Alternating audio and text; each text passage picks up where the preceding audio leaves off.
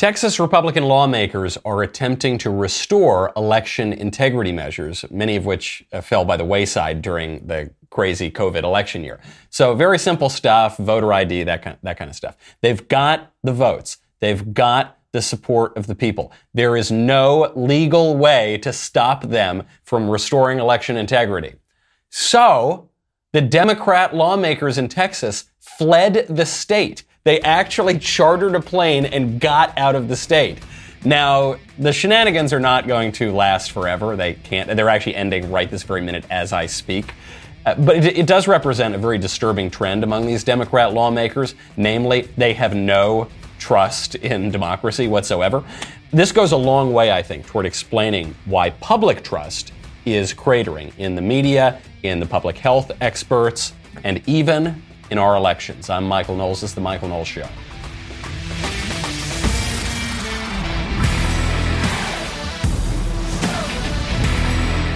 Welcome back to the show. My favorite comment yesterday is from Duval in the Wall, who says, notice how the people that lived through communist regimes are almost always conservative. I have noticed that. I have, and we're seeing that play out right now as the people in Cuba are taking to the streets to protest the regime, and a bunch of libs in this country are defending the regime, up to and including people in the Biden administration. Really makes you want something stable that you can rely on. When things get a little crazy in the economy, when inflation is a big worry, as it currently is, sometimes it might make sense to invest in precious metals, which I've really enjoyed doing, specifically investing in physical gold. Now, you might say, Michael, I don't have enough money to invest in physical gold right now. Well, yes, you do, because Acre has an ingenious way to do it. If you've got $30 lying around, you can start investing in physical gold. The way you do it is you subscribe to their gold bars. When your gold stash reaches the price of their gold bars, Acre will discreetly ship physical gold to your house. Really, really great stuff. It is designed in California. It is sourced from one of the largest mints in Switzerland. Really good hedge on inflation, which everyone is really worried about right now. And we've been talking about it a lot. Head on over right now to getacregold.com/Knowles. Start investing in physical gold today. Make sure you go to that URL because Acre's giving away a gold bar. To win the gold bar, tweet or post why you should be the recipient and mention at @get_Acre. That is getacregold.com/Knowles. Thank you, Acre Gold, for supporting the show. 51, at least 51 of the 67 Texas House lawmakers boarded chartered flights to Washington, D.C. So we're talking about private jets now, to protest in support of the Corrupt Politicians Act. This would be H.R. 1 and S1. This is federalizing elections, taking power away from the states, upending the constitutional system, and trying to give Democrats a permanent advantage in elections. The walkout comes after Texas Governor Greg Abbott announced a special session of Congress in Texas, the Texas House, to focus on legislative priorities such as election integrity laws. So these Democrats are absolutely immune to irony, but if they were self-aware at all, they would find some great irony in the fact that to protest voter ID laws, they got on a bus and then on a private jet to Washington, D.C. In the photo that they posted from their journey, they have a 12-pack of Miller Lite, which they needed an ID to purchase.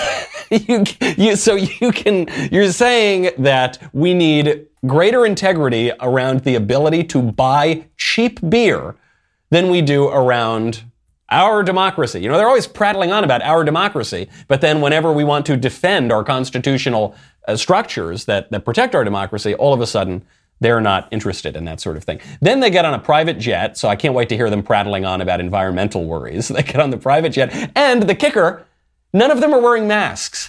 So they're telling us that we all need to wear masks because COVID is the worst, scariest virus ever in the history of the world. That filthy cloth that you put on your face, it's so super duper effective, and we've all got to wear it. Even if you got the vaccine, you need to wear 15 different masks. And then they aren't wearing them. How do I know? How do I know that all of these things happened? Well, one, they posted the pictures, but also, if you or I get on an airplane these days, we're going to have to wear a mask because there is a federal mandate to wear masks on flights, unless you're flying private. in which case there's no stewardess to come up and down and yell at you to put your mask on. The hypocrisy is so outrageous. It's so absurd. It's not even worth pointing out. And there's this meme going around where people say it's not hypocrisy, it's hierarchy. It's not that the Democrats are failing to live up to their own standard. It's that Democrats believe that there is a different standard that they need to play by than Republicans are, that they are more privileged and they ought to play by different rules. And that's what we're seeing happen here. And Kamala Harris could not be more proud. Kamala Harris is very, so the Texas lawmakers make it to D.C. They host their own press conference. And during their press conference, they actually break out into song.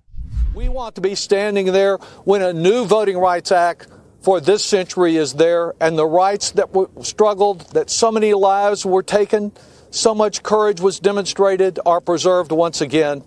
I turn it back over to you for the questions, and thank you very much for all that you and all of your colleagues are doing here today. Thank you. We will overcome. We will overcome. We will overcome someday. Deep in our heart, I do believe we will overcome someday. I cannot take any more of the boomer LARPing. This is what's going on now is in the 1960s, you had a very consequential social movement called the Civil Rights Movement. And it changed the way voting took place, and it changed a lot of the country. And today, all of these, it's as though time froze in 1965. It's as that everyone is just play acting what happened in 1965. And so they're trying to compare this effort to break the law in Texas to stymie election integrity reforms to the 1960s civil rights movement or some other really consequential movement. Don't forget, these voting laws that are going on around the country, in many instances, are just restoring protections that we had 2 years ago. They're not even, we had election integrity measures. Then last year, the liberal establishment got rid of all of them. And not all of them, but a great deal of them. And in some cases, explicitly violated the state constitution on the way elections are supposed to be conducted, notably in Pennsylvania. And now we're told that if you ever restore any of those things again, those provisions that we had in place 18 months ago, if you ever do that's basically Jim Crow, it's slavery, it's racist, it's just so preposterous. Not just these silly Texas Democrats, Kamala Harris defending them. I do want to first start by making a statement about the legislators in Texas who are showing extraordinary courage and commitment. I met with them when many of them traveled to Washington, D.C. We sat down and had an extensive conversation in the Roosevelt Room in the White House. And I applaud them standing for the rights of all Americans and all Texans to express their voice through their vote unencumbered. I will say that they are leaders who are marching in the path that so many others before did when they fought and many died for our right to vote. So what Kamala Harris is saying is that if you have to show an ID to vote, this is a measure supported by a huge number of people, including by a number of polls, the majority of black people. This has become a racialized issue, but even the majority of black people, according to many polls, support these sorts of things. Then you're disenfranchising people. You're disenfranchising illegal aliens. You're disenfranchising political hacks. You're disenfranchising people who shouldn't be voting. That's what you're doing here. And she's saying that she applauds these Texas lawmakers. Make no mistake, the Texas lawmakers are subverting democracy, not just because they're trying to get rid of election integrity measures, but because they're violating the law. The people of Texas elected their representatives, their legislators. The legislators are now pursuing their legislative agenda. The Democrats, because there's no legal way for them to stop this, just flee the state, which is against the law, and by the way, which is going to result in their being arrested. So Governor Abbott came out. He was not having anything to do with this. He said that they're in violation of the law. The minute they land back in Texas, they'll be arrested. They'll be brought back to the Capitol. But that actually probably won't even be necessary now because a few Democrats were pried off. They've now voted with the Republicans. They couldn't withstand the public pressure to do so, and the election integrity measures will be restored. At the total disadvantage to all these Democrats, all of these Democrats are desperately trying to prevent these kinds of measures, not just in Texas, but everywhere. Why? What are they so afraid of? Why are Democrats so insistent on making permanent the corrupt election practices that came up during the 2020 COVID lockdowns? This isn't just happening at the state level. This isn't just happening in Kamala Harris's press conferences. This is becoming a priority of the Biden administration. Jen Psaki, White House spokesman, comes out strongly against election integrity laws. He's very focused on this speech tomorrow, one that he himself wanted to deliver. He'll lay out the moral case for why denying the right to vote is a form of suppression and a form of silencing, and how he will redouble his commitment to using every tool at his disposal to continue to fight to protect the fundamental right of Americans to vote against the onslaught of voter suppression laws based on a dangerous and discredited conspiracy theory that culminated in an assault on our Capitol. He'll call out the greatest irony of the big lie is that no election in our history has met such a high standard, with over 80 judges, including those appointed by his predecessor, throwing out all challenges. He'll also decry efforts to strip the right to vote as authoritarian and anti-American, and stand up against the notion that politicians should be allowed to choose their voters or to subvert our system by replacing independent election authorities with partisan ones. And he will highlight the work of the administration against this, the necessity of passing the For the People Act and the John Lewis Voting Rights Advancement Act, and how we need to work together with civil rights organizations to build as broad a turnout and voter education system to overcome the worst challenge to our democracy since the Civil War. Many ironies here. First of all, the use of the phrase "the big lie" is not the own that the libs seem to think it is. What the libs are presenting is this idea of the big lie as being perpetrated by the Nazis. So when they use this phrase, the big lie, it's a term coined by Adolf Hitler, they are comparing their opponents to the Nazis. What they don't understand, though, because they didn't read the book, is that, or really many history books at all, the big lie is a term coined by Hitler to refer to what he's accusing the Jews of doing with regard to a general in World War I. So unwittingly, I think, the Democrats are actually making themselves the Nazis in this analogy. Furthermore, she says that the Republicans are pushing a big lie, which is all the more ridiculous because the 2020 election was the most secure election ever in American history. Now, even if you think there was, basically nothing that would have swayed the 2020 election, and yeah, maybe there were some issues here and there, but, everything was totally kosher. Does anybody really believe it was the most secure election ever in American history? Does anybody believe that? The expansion of widespread mail-in votes, which even Barack Obama a few years ago was acknowledging leads to fraud and abuse. The extension of election day to election season, the lack of voter ID at the polls, the violation of state constitutions on election, the counting of ballots after the election. Even if you think the election in the end turned out just fine, you can't possibly say that the election was the single most secure, highest standard election in American history. That is itself a big lie. Third, and I think this is the most important point, most voters favor these election integrity measures, according to every survey. There's a survey just came out. 78% of voters, we talked about this a couple days ago on the show, 78% of voters said that in addition to stronger voter ID laws, they support signature verification, chain of custody controls, bipartisan observers overseeing the counting, cleaning up the voter rolls. 71% said they don't believe ballots should be accepted after Election Day, and a whopping 87% said that they're against ballot harvesting. So the Democrats are saying that our democracy is going to collapse because of election integrity measures, many of which we already had as recently as 2 years ago, that the vast majority of voters support. But the Democrats don't support the democratic voice of the people, and so they're trying to undermine that with a federalization of the elections. Speaking of polls, speaking of a divergence between what the people are saying and what the ruling liberal elite are saying, a new poll shows that 70% of black voters now believe that violent crime is a major crisis. Don't forget, the ruling Democrat elite says that rising violent crime, it's imaginary, it's a racist dog whistle, don't talk about it, it's white supremacy, it's whatever.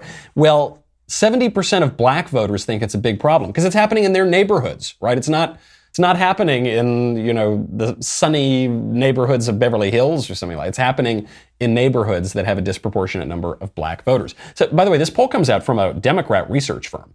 So the Democrat firm shows that for the first time, crime ranked ahead of the pandemic as the top issue for all voters. More surprisingly, it was an issue that voters of both parties ranked highly, 57% of Republicans, 52% of Democrats. So the majority of both Republicans and Democrats, and 70% of black voters say violent crime is a major crisis. And during all of this, so you've got as near a consensus on this issue as on any issue we have in the United States.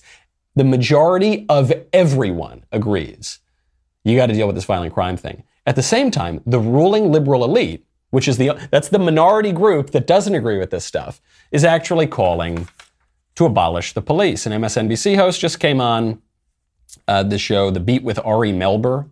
Haven't heard of this show. It was guest hosted by Jason Johnson, professor of journalism at Morgan State University, a frequent MSNBC contributor. They come on and discuss the need to abolish the police. I want to bring up this in the background because this is really key. I don't think people understand how often this same kind of violence often visits the same families.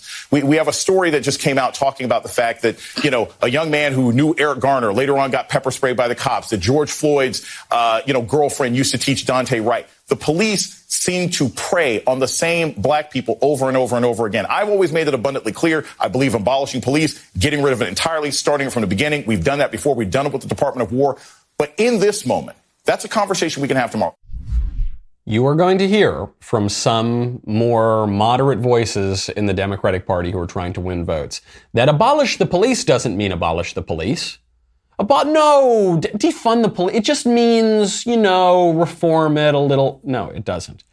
AOC came out and corrected this the first time that Democrats tried to have both sides of the issue. She said, no, abolish the police means abolish the police. And you're hearing this on MSNBC too, which is a major Democrat cable network. I say it still gets very, very low ratings, but as far as Democrat cable networks go, it is one of the big ones.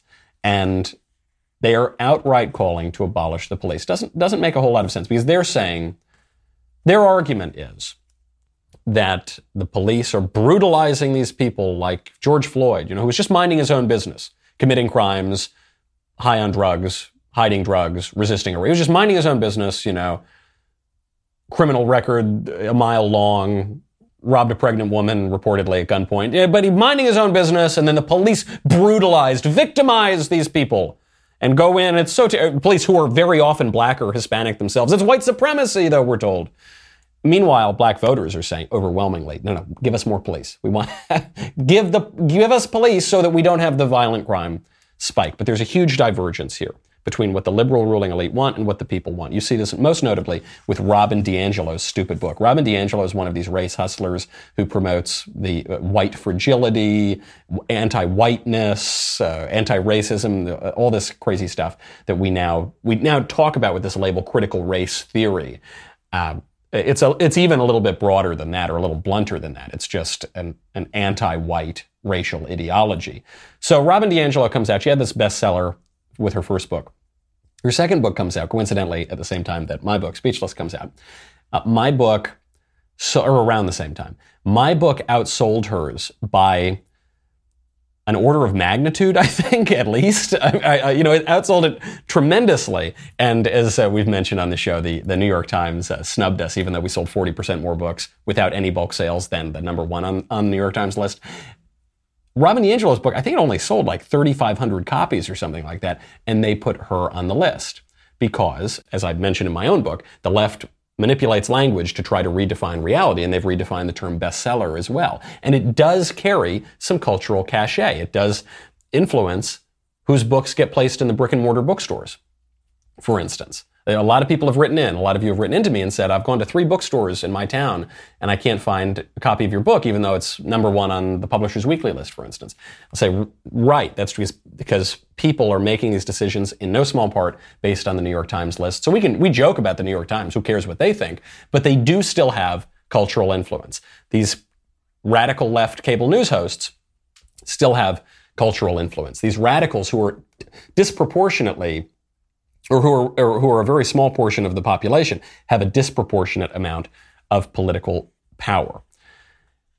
This is why some people don't believe the election results. Okay, I want to be very clear for all of the radicals right now who are on YouTube and social media who wield disproportionate political power and who are going to shut this show down if I in any way say that the election wasn't the most secure election.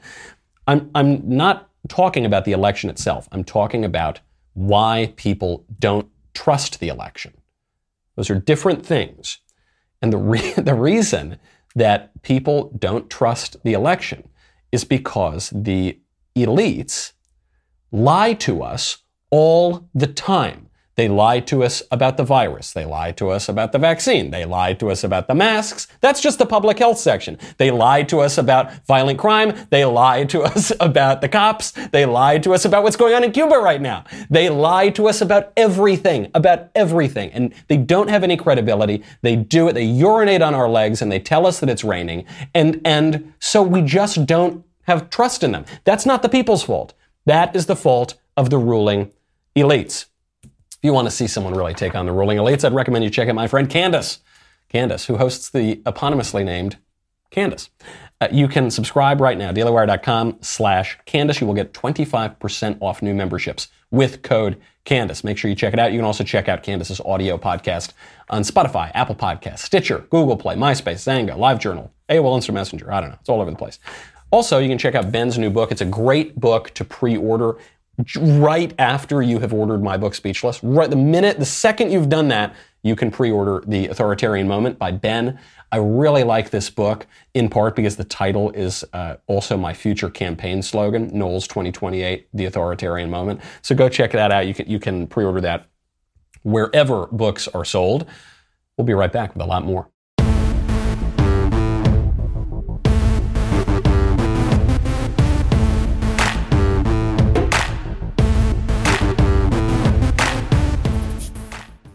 President Trump just showed up to a UFC fight, and when he walked into the stadium, huge cheers erupted. USA, USA. USA, USA, USA, USA, USA. You can see this goes on for a long time. People in the room loved Trump. I mention this not for any story about Trump or about the UFC, but because of this issue that we've been talking about, why people don't totally trust the 2020 election. They saw Trump being cheered, huge crowds wherever he goes. They saw him win the 2016 election when all the experts told us 99% chance he was going to lose. And they see Joe Biden, and they see that Joe Biden is not functioning even as well as he used to, and he was never the brightest bulb in the pack. They see Joe Biden show up to campaign events. Nobody's showing up. You'd have 18 people in the field. They're seeing all of these election laws magically being changed right before the election. They're seeing, in some cases, outright illegal and unconstitutional election practices. And this is the crucial part, they're seeing the liberal establishment continue to lie to us about basically everything. And so I am not saying that the election was stolen. I'm not saying that Donald Trump got more votes. I'm really not. I'm not saying any of that. I'm saying that it is perfectly reasonable for people not to believe these liars in the ruling elite who sneer at the majority of Americans, who ignore the preferences of the majority of Americans. I mean, just take this issue we were talking about, violent crime. The majority of everybody wants to reduce violent crime. The ruling establishment won't do a damn thing about it, and they actually are pushing to abolish the police. Look at the issue of immigration. The majority of Americans want to drastically reduce immigration. Legal and illegal. This is a very easy issue. It's a winner. It's a winner of an issue. Such a winner that it propelled Donald Trump to the presidency in 2016, despite the best machinations of the liberal establishment, which was spying on his campaign, which was trying to undermine his campaign, doing lots of nefarious and almost certainly illegal things. And he still won because of that issue. But what's the establishment telling us? No, we need more immigration. Beep, boop, beep, beep, boop. We need to send more jobs overseas. And then we need to bring in more workers here, especially low-skilled workers across the border, to compete with Americans and lower their wages. That's what we need, right? No, they don't. They just have different priorities than the majority of the American people. We're told constantly with this coronavirus, 15 days to slow the spread. It's 18 months later, whatever, deal with it, twerps. Don't wear the mask, sheep. Wear the mask, sheep. Put the mask on the 3-year-old sheep. It's just changing constantly. And now, by the way, according to Politico, Biden-allied groups, including the Democratic National Committee, are working with cell phone carriers to pry into your text messages to stop what they call disinformation, in particular about COVID. It's not enough. It's not enough that an article in the New York Post comes out detailing corruption by the Biden family right before the election, and big tech shuts you down from posting that. But a completely accurate report, 100% true report. They stop you from posting it. They stop you from privately messaging it on social media. Meanwhile, conspiracy theories about Trump and the Russians or whatever are promoted from the highest echelons of power. Now, forget your Twitter, forget your Facebook. They want to go into your text messages. Because if you're texting someone an unapproved message, a message that contradicts the ever-changing dogmas of the liberal regime, why, that's a big problem. That's a threat to our democracy. So a handful of utterly unaccountable people now are going to try to go in to pry into your messages.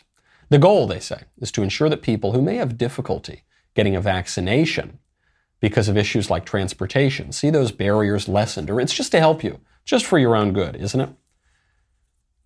The people know that they can get a vaccine. The people know what coronavirus is.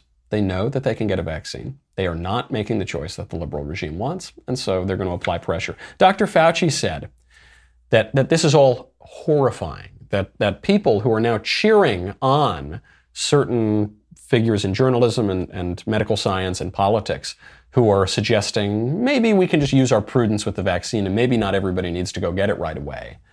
Fauci says this is absolutely horrifying. They were hoping, the government was hoping, that they could sort of sucker 90% of the population into getting vaccinated, and it isn't happening, right? There's younger people. I'm going to cut him off right there because he just goes on to just say things that are not true about the vaccine. But what I wanted to get your reaction to is the crowd cheering when this gentleman talks about how the government was not able to achieve a 90% vaccine goal. The crowd cheers.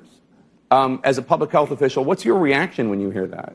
It's horrifying. I mean, they're cheering about someone saying that it's a good thing for people not to try and save their lives. I mean, if you just unpack that for a second, Jake, it's almost frightening to say, hey, guess what? We don't want you to do something to save your life. Yay! Everybody starts screaming and clapping.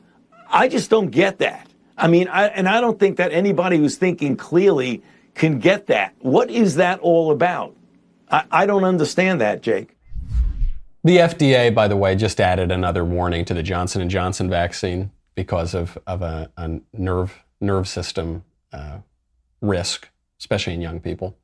Obviously, there was already the pause on the vaccine because it was causing blood clots in some women. The mRNA vaccine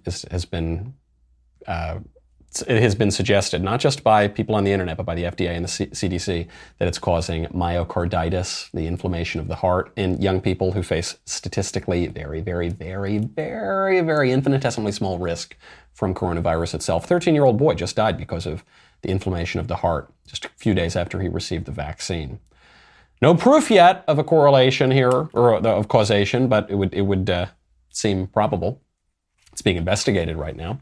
So Alex Berenson, who was the journalist who was speaking at the top, he says, look, the government was trying to get everyone to get this vaccine, but while some groups of people are at a fairly significant risk from COVID, other groups of people are at very, very, very, very little risk from COVID. And so they're saying, well, why would I get this experimental drug that doesn't even have a full FDA approval? It's got an emergency use authorization. Why would I get that for a virus that poses statistically very little risk to me? Horrifying. Just to save your life. Hey, for all you unwashed, rube, deplorable, unvaccinated idiots out there, you still alive? You're fine? You feel good? You feel okay? Cool. Good. Glad. I'm glad. It's a shock to Dr. Fauci, that genius. Not just on the vaccine stuff, though. That has been the most recent notable expression of the progressive bureaucracy and technocracy. But you're seeing it in Cuba. Cuba, I think, is really putting this in stark relief. The people in Cuba protesting for freedom, protesting an end to communism and the dictatorship. American liberals defending it. David Harbour, who is, do you remember him? He was the guy on Stranger Things. He's a big lib. He gave an award speech a few years ago where he not so subtly was attacking conservatives. This was after Trump won, and said that he was going to punch people in the face. Do you remember this? As we act in the continuing narrative of Stranger Things, we 1983 Midwesterners will repel bullies. We will shelter freaks and outcasts, those who have no homes. We will get past the lies. We will hunt monsters. And when we are at a loss amidst the hypocrisy and the casual violence of certain individuals and institutions, we will, as per Chief Jim Hopper, punch some people in the face when they seek to destroy the meek and the disenfranchised and the marginalized. Yeah, political violence. We are going to physically harm our political opponents because that's what we do in our democracy. That's right. No civility, no legal processes. We're just gonna punch them so that we don't become like the fascists. What a dope. So this guy, that was a few years ago. He comes out now and he says, quote, this is an interview just a few days ago. I don't know that there is anyone who could disagree with socialist ideology. I wish this was a print interview. If it were a video interview, I wish you could hear him yell, I don't know anyone who could disagree with socialism. He says, I don't know anyone who could disagree with socialist ideology. If you work at Starbucks and you make the coffee, then you should own it. You're the one making the coffee. Okay, so hold on. We don't have time on this show to dispel this theory of property ownership, that if you in any way interact with some piece of property, that then you own the property. What about the guy who grew the beans? What about the guy who transported the beans? What about the guy who roasted the beans? What about the guy who built the Starbucks? What about the guy who produced the cups? What about the guy who produced the little sleeve for the cup? What about the person who is ringing up the customer? What about the person who laid out the capital to start the whole thing in the first place, whether it's the farm or the Starbucks? He doesn't have much of an answer for that. He doesn't know much about anything. His first point is the most ridiculous. I don't know anyone who could disagree with socialist ideology. What about the people in Cuba right now? Because you, rich Hollywood guy living in America, you seem to love socialism in theory. The people living under socialism in Cuba hate it in practice. And their symbol, by the way, of protest is the American flag. They've been waving it in the streets of Havana. They put it on their bicycles. They sew it onto their jeans. I saw it firsthand when I visited. Here, the American flag is called a symbol of oppression and hatred. There, it's a symbol of freedom against the communist tyranny. But they lie to us. They lie to us. Lawrence O'Donnell, who's another guy on MSNBC, he just came out, he said, you knew it was going to happen.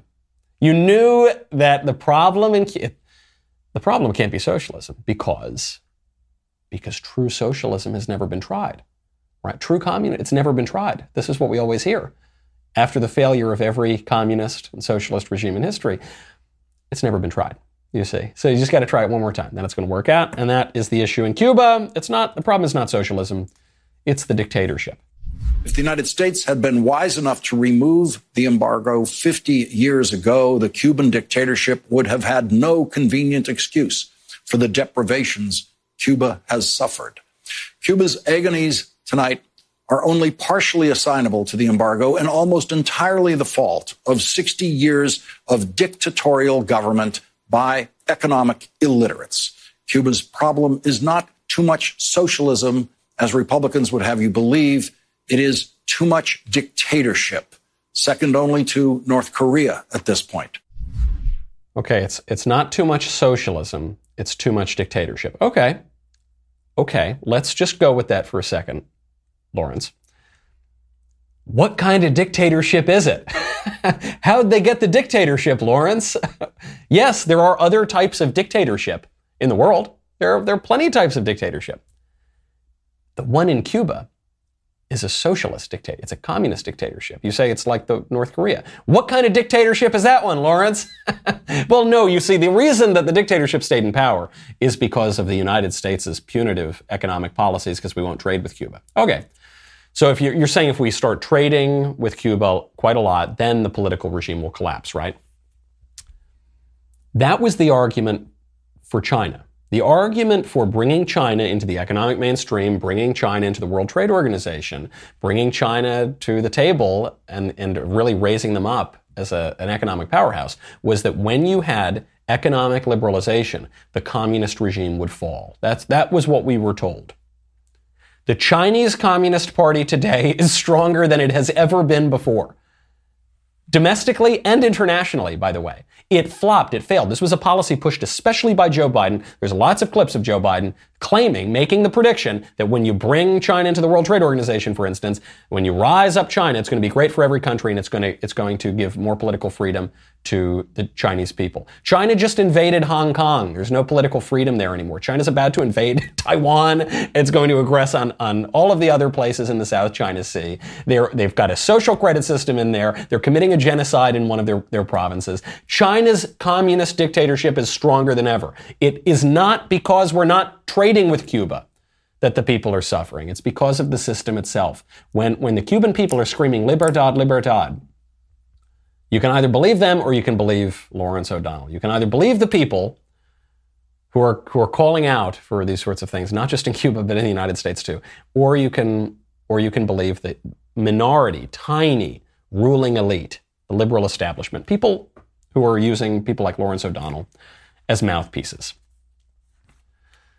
The liberal establishment in our country and the ruling establishment in governments around the world, in Cuba, in China, elsewhere, have no faith in people. Obviously, the Cuban dictatorship has no faith in the Cuban people. That's why they don't give them any political power and they suppress them. Obviously, that's true in China, but it's also true in the United States. I think they're not as successful in the United States because we still have some semblance of a constitutional government, but it is being chipped away at every day. Most recent example. Well, we talked about the Texans, obviously. The Texas Democratic legislators have such little faith in the people of Texas that they actually violated the law so that they wouldn't have to carry out the job that the people of Texas sent them to do, namely to defend election integrity. Kamala Harris at the federal level is saying this. The reason that we need to federalize the elections, the reason that we need to upend our constitutional system and take away safeguards for elections, the reason that you're not allowed to require an ID to vote is because it's quote, almost impossible for rural Americans to in any way prove that they are who they say they are. They can't even go make a photocopy. Is agreeing to voter ID one of those compromises that you'd support? I don't think that we should underestimate what that could mean. Because in some people's mind, that means, well, you're going to have to Xerox or photocopy your ID to send it in to prove you are who you are. Well, there are a whole lot of people, especially people who live in rural communities, who don't. There's no Kinko's, there's no Office Max near them. People have to understand that when we're talking about voter ID laws, be clear about who you have in mind and what would be required of them to prove who they are. Of course, people have to prove who they are, but not in a way that makes it almost impossible for them to prove who they are. It's almost impossible. Those dopes, those idiots, those rube, unwashed, deplorables who don't live in New York and San Francisco, which, by the way, are much filthier places than anywhere in the middle of the country. You know, the unwashed masses, they can't... You expect them to be able to use a Xerox machine? You expect... Hold on. You're telling me that they're going to have to go find a photocopier, which they certainly can. But even if they couldn't, you're telling me then if there's no photocopy machine within 100 miles of the people in rural America, they're going to need to have a printer. You know, that technology that's been around for like 40 years? They're going to have to do, that you can get for like $20. They're going to have to be able to take a photo of their ID on their phones that they all have and then produce it somehow, like on a piece of paper? Can't expect that. Can't expect that of them. They're too stupid to do that. They're too stupid and poor and dumb and deplorable. And that is why we need to federalize all of the elections and take away all the safeguards. I love to, she does this thing that politicians used to do, you know, more so than now, where it's that Bill Clinton thing of, well, I support the opinion of the majority, but I really sympathize with the minority. You know, he just tries to have his cake and eat it too, have a cigar and smoke it too. So she's trying to do this, and she says, of course you need to be able to prove you are who you say you are, but not in a way that's almost impossible to, there is no simpler way than photocopying your ID. I'm not saying you have to send your physical ID. I'm not saying you need to go get a new ID. Not saying just like any proof. The only less onerous way of submitting voter ID would be like scribbling your name in a crayon on the back of the ballot, of the mail-in ballot. Which, by the way, we shouldn't even have those. But she doesn't have any faith in the people, and she also, by the way, doesn't have faith that she would win elections if we had even the most basic ballot measures. Now, speaking of rural Americans, we got some good news.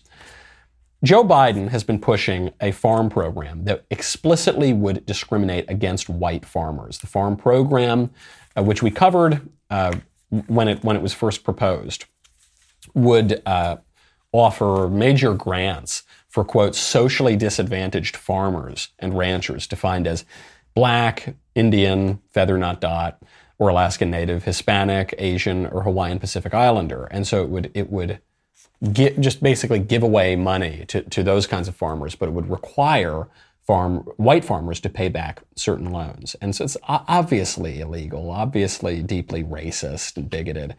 A third judge just struck that down. U.S. District Judge Thomas Anderson of the Western District of Tennessee issued a preliminary injunction to stop the Biden Agriculture Department from delivering these race-based loan payments.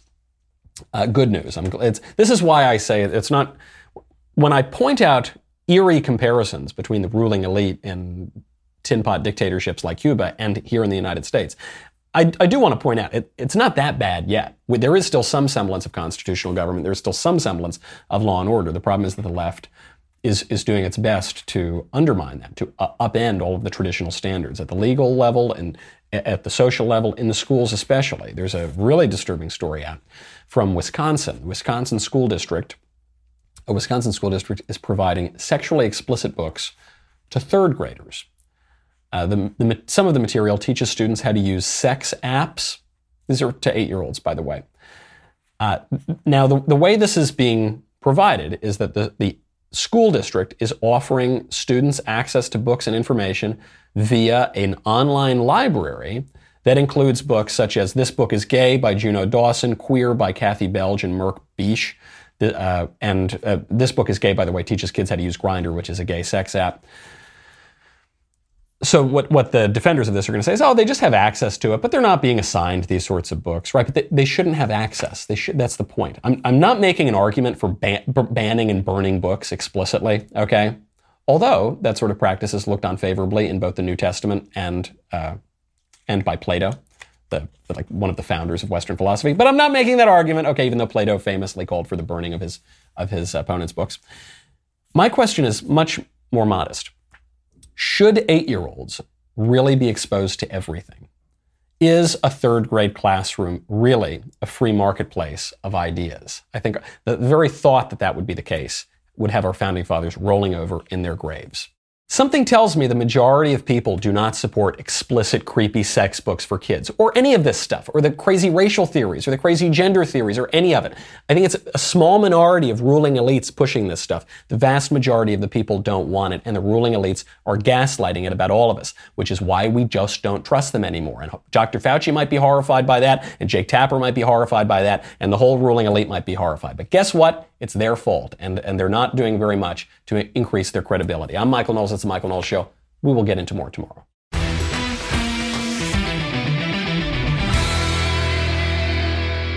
If you enjoyed this episode, don't forget to subscribe.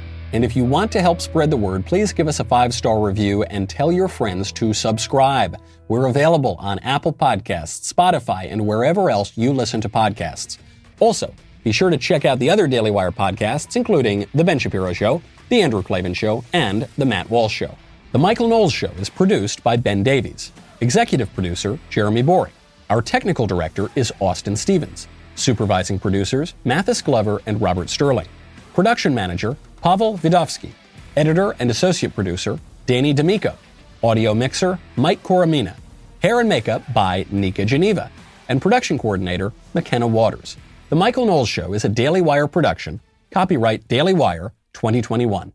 A Facebook documentary shows the trials and tribulations of a father who identifies as a mother and is now trying to breastfeed his child. Shockingly, it's not going well. Joe Biden claims that voter ID laws are the new Jim Crow. Anthony Fauci says that your 3-year-old still needs to be masked. Another ESPN host finds himself in a racism controversy, and we'll talk about the campaign for greater fat acceptance in the workplace. All of that and more today on The Matt Walsh Show.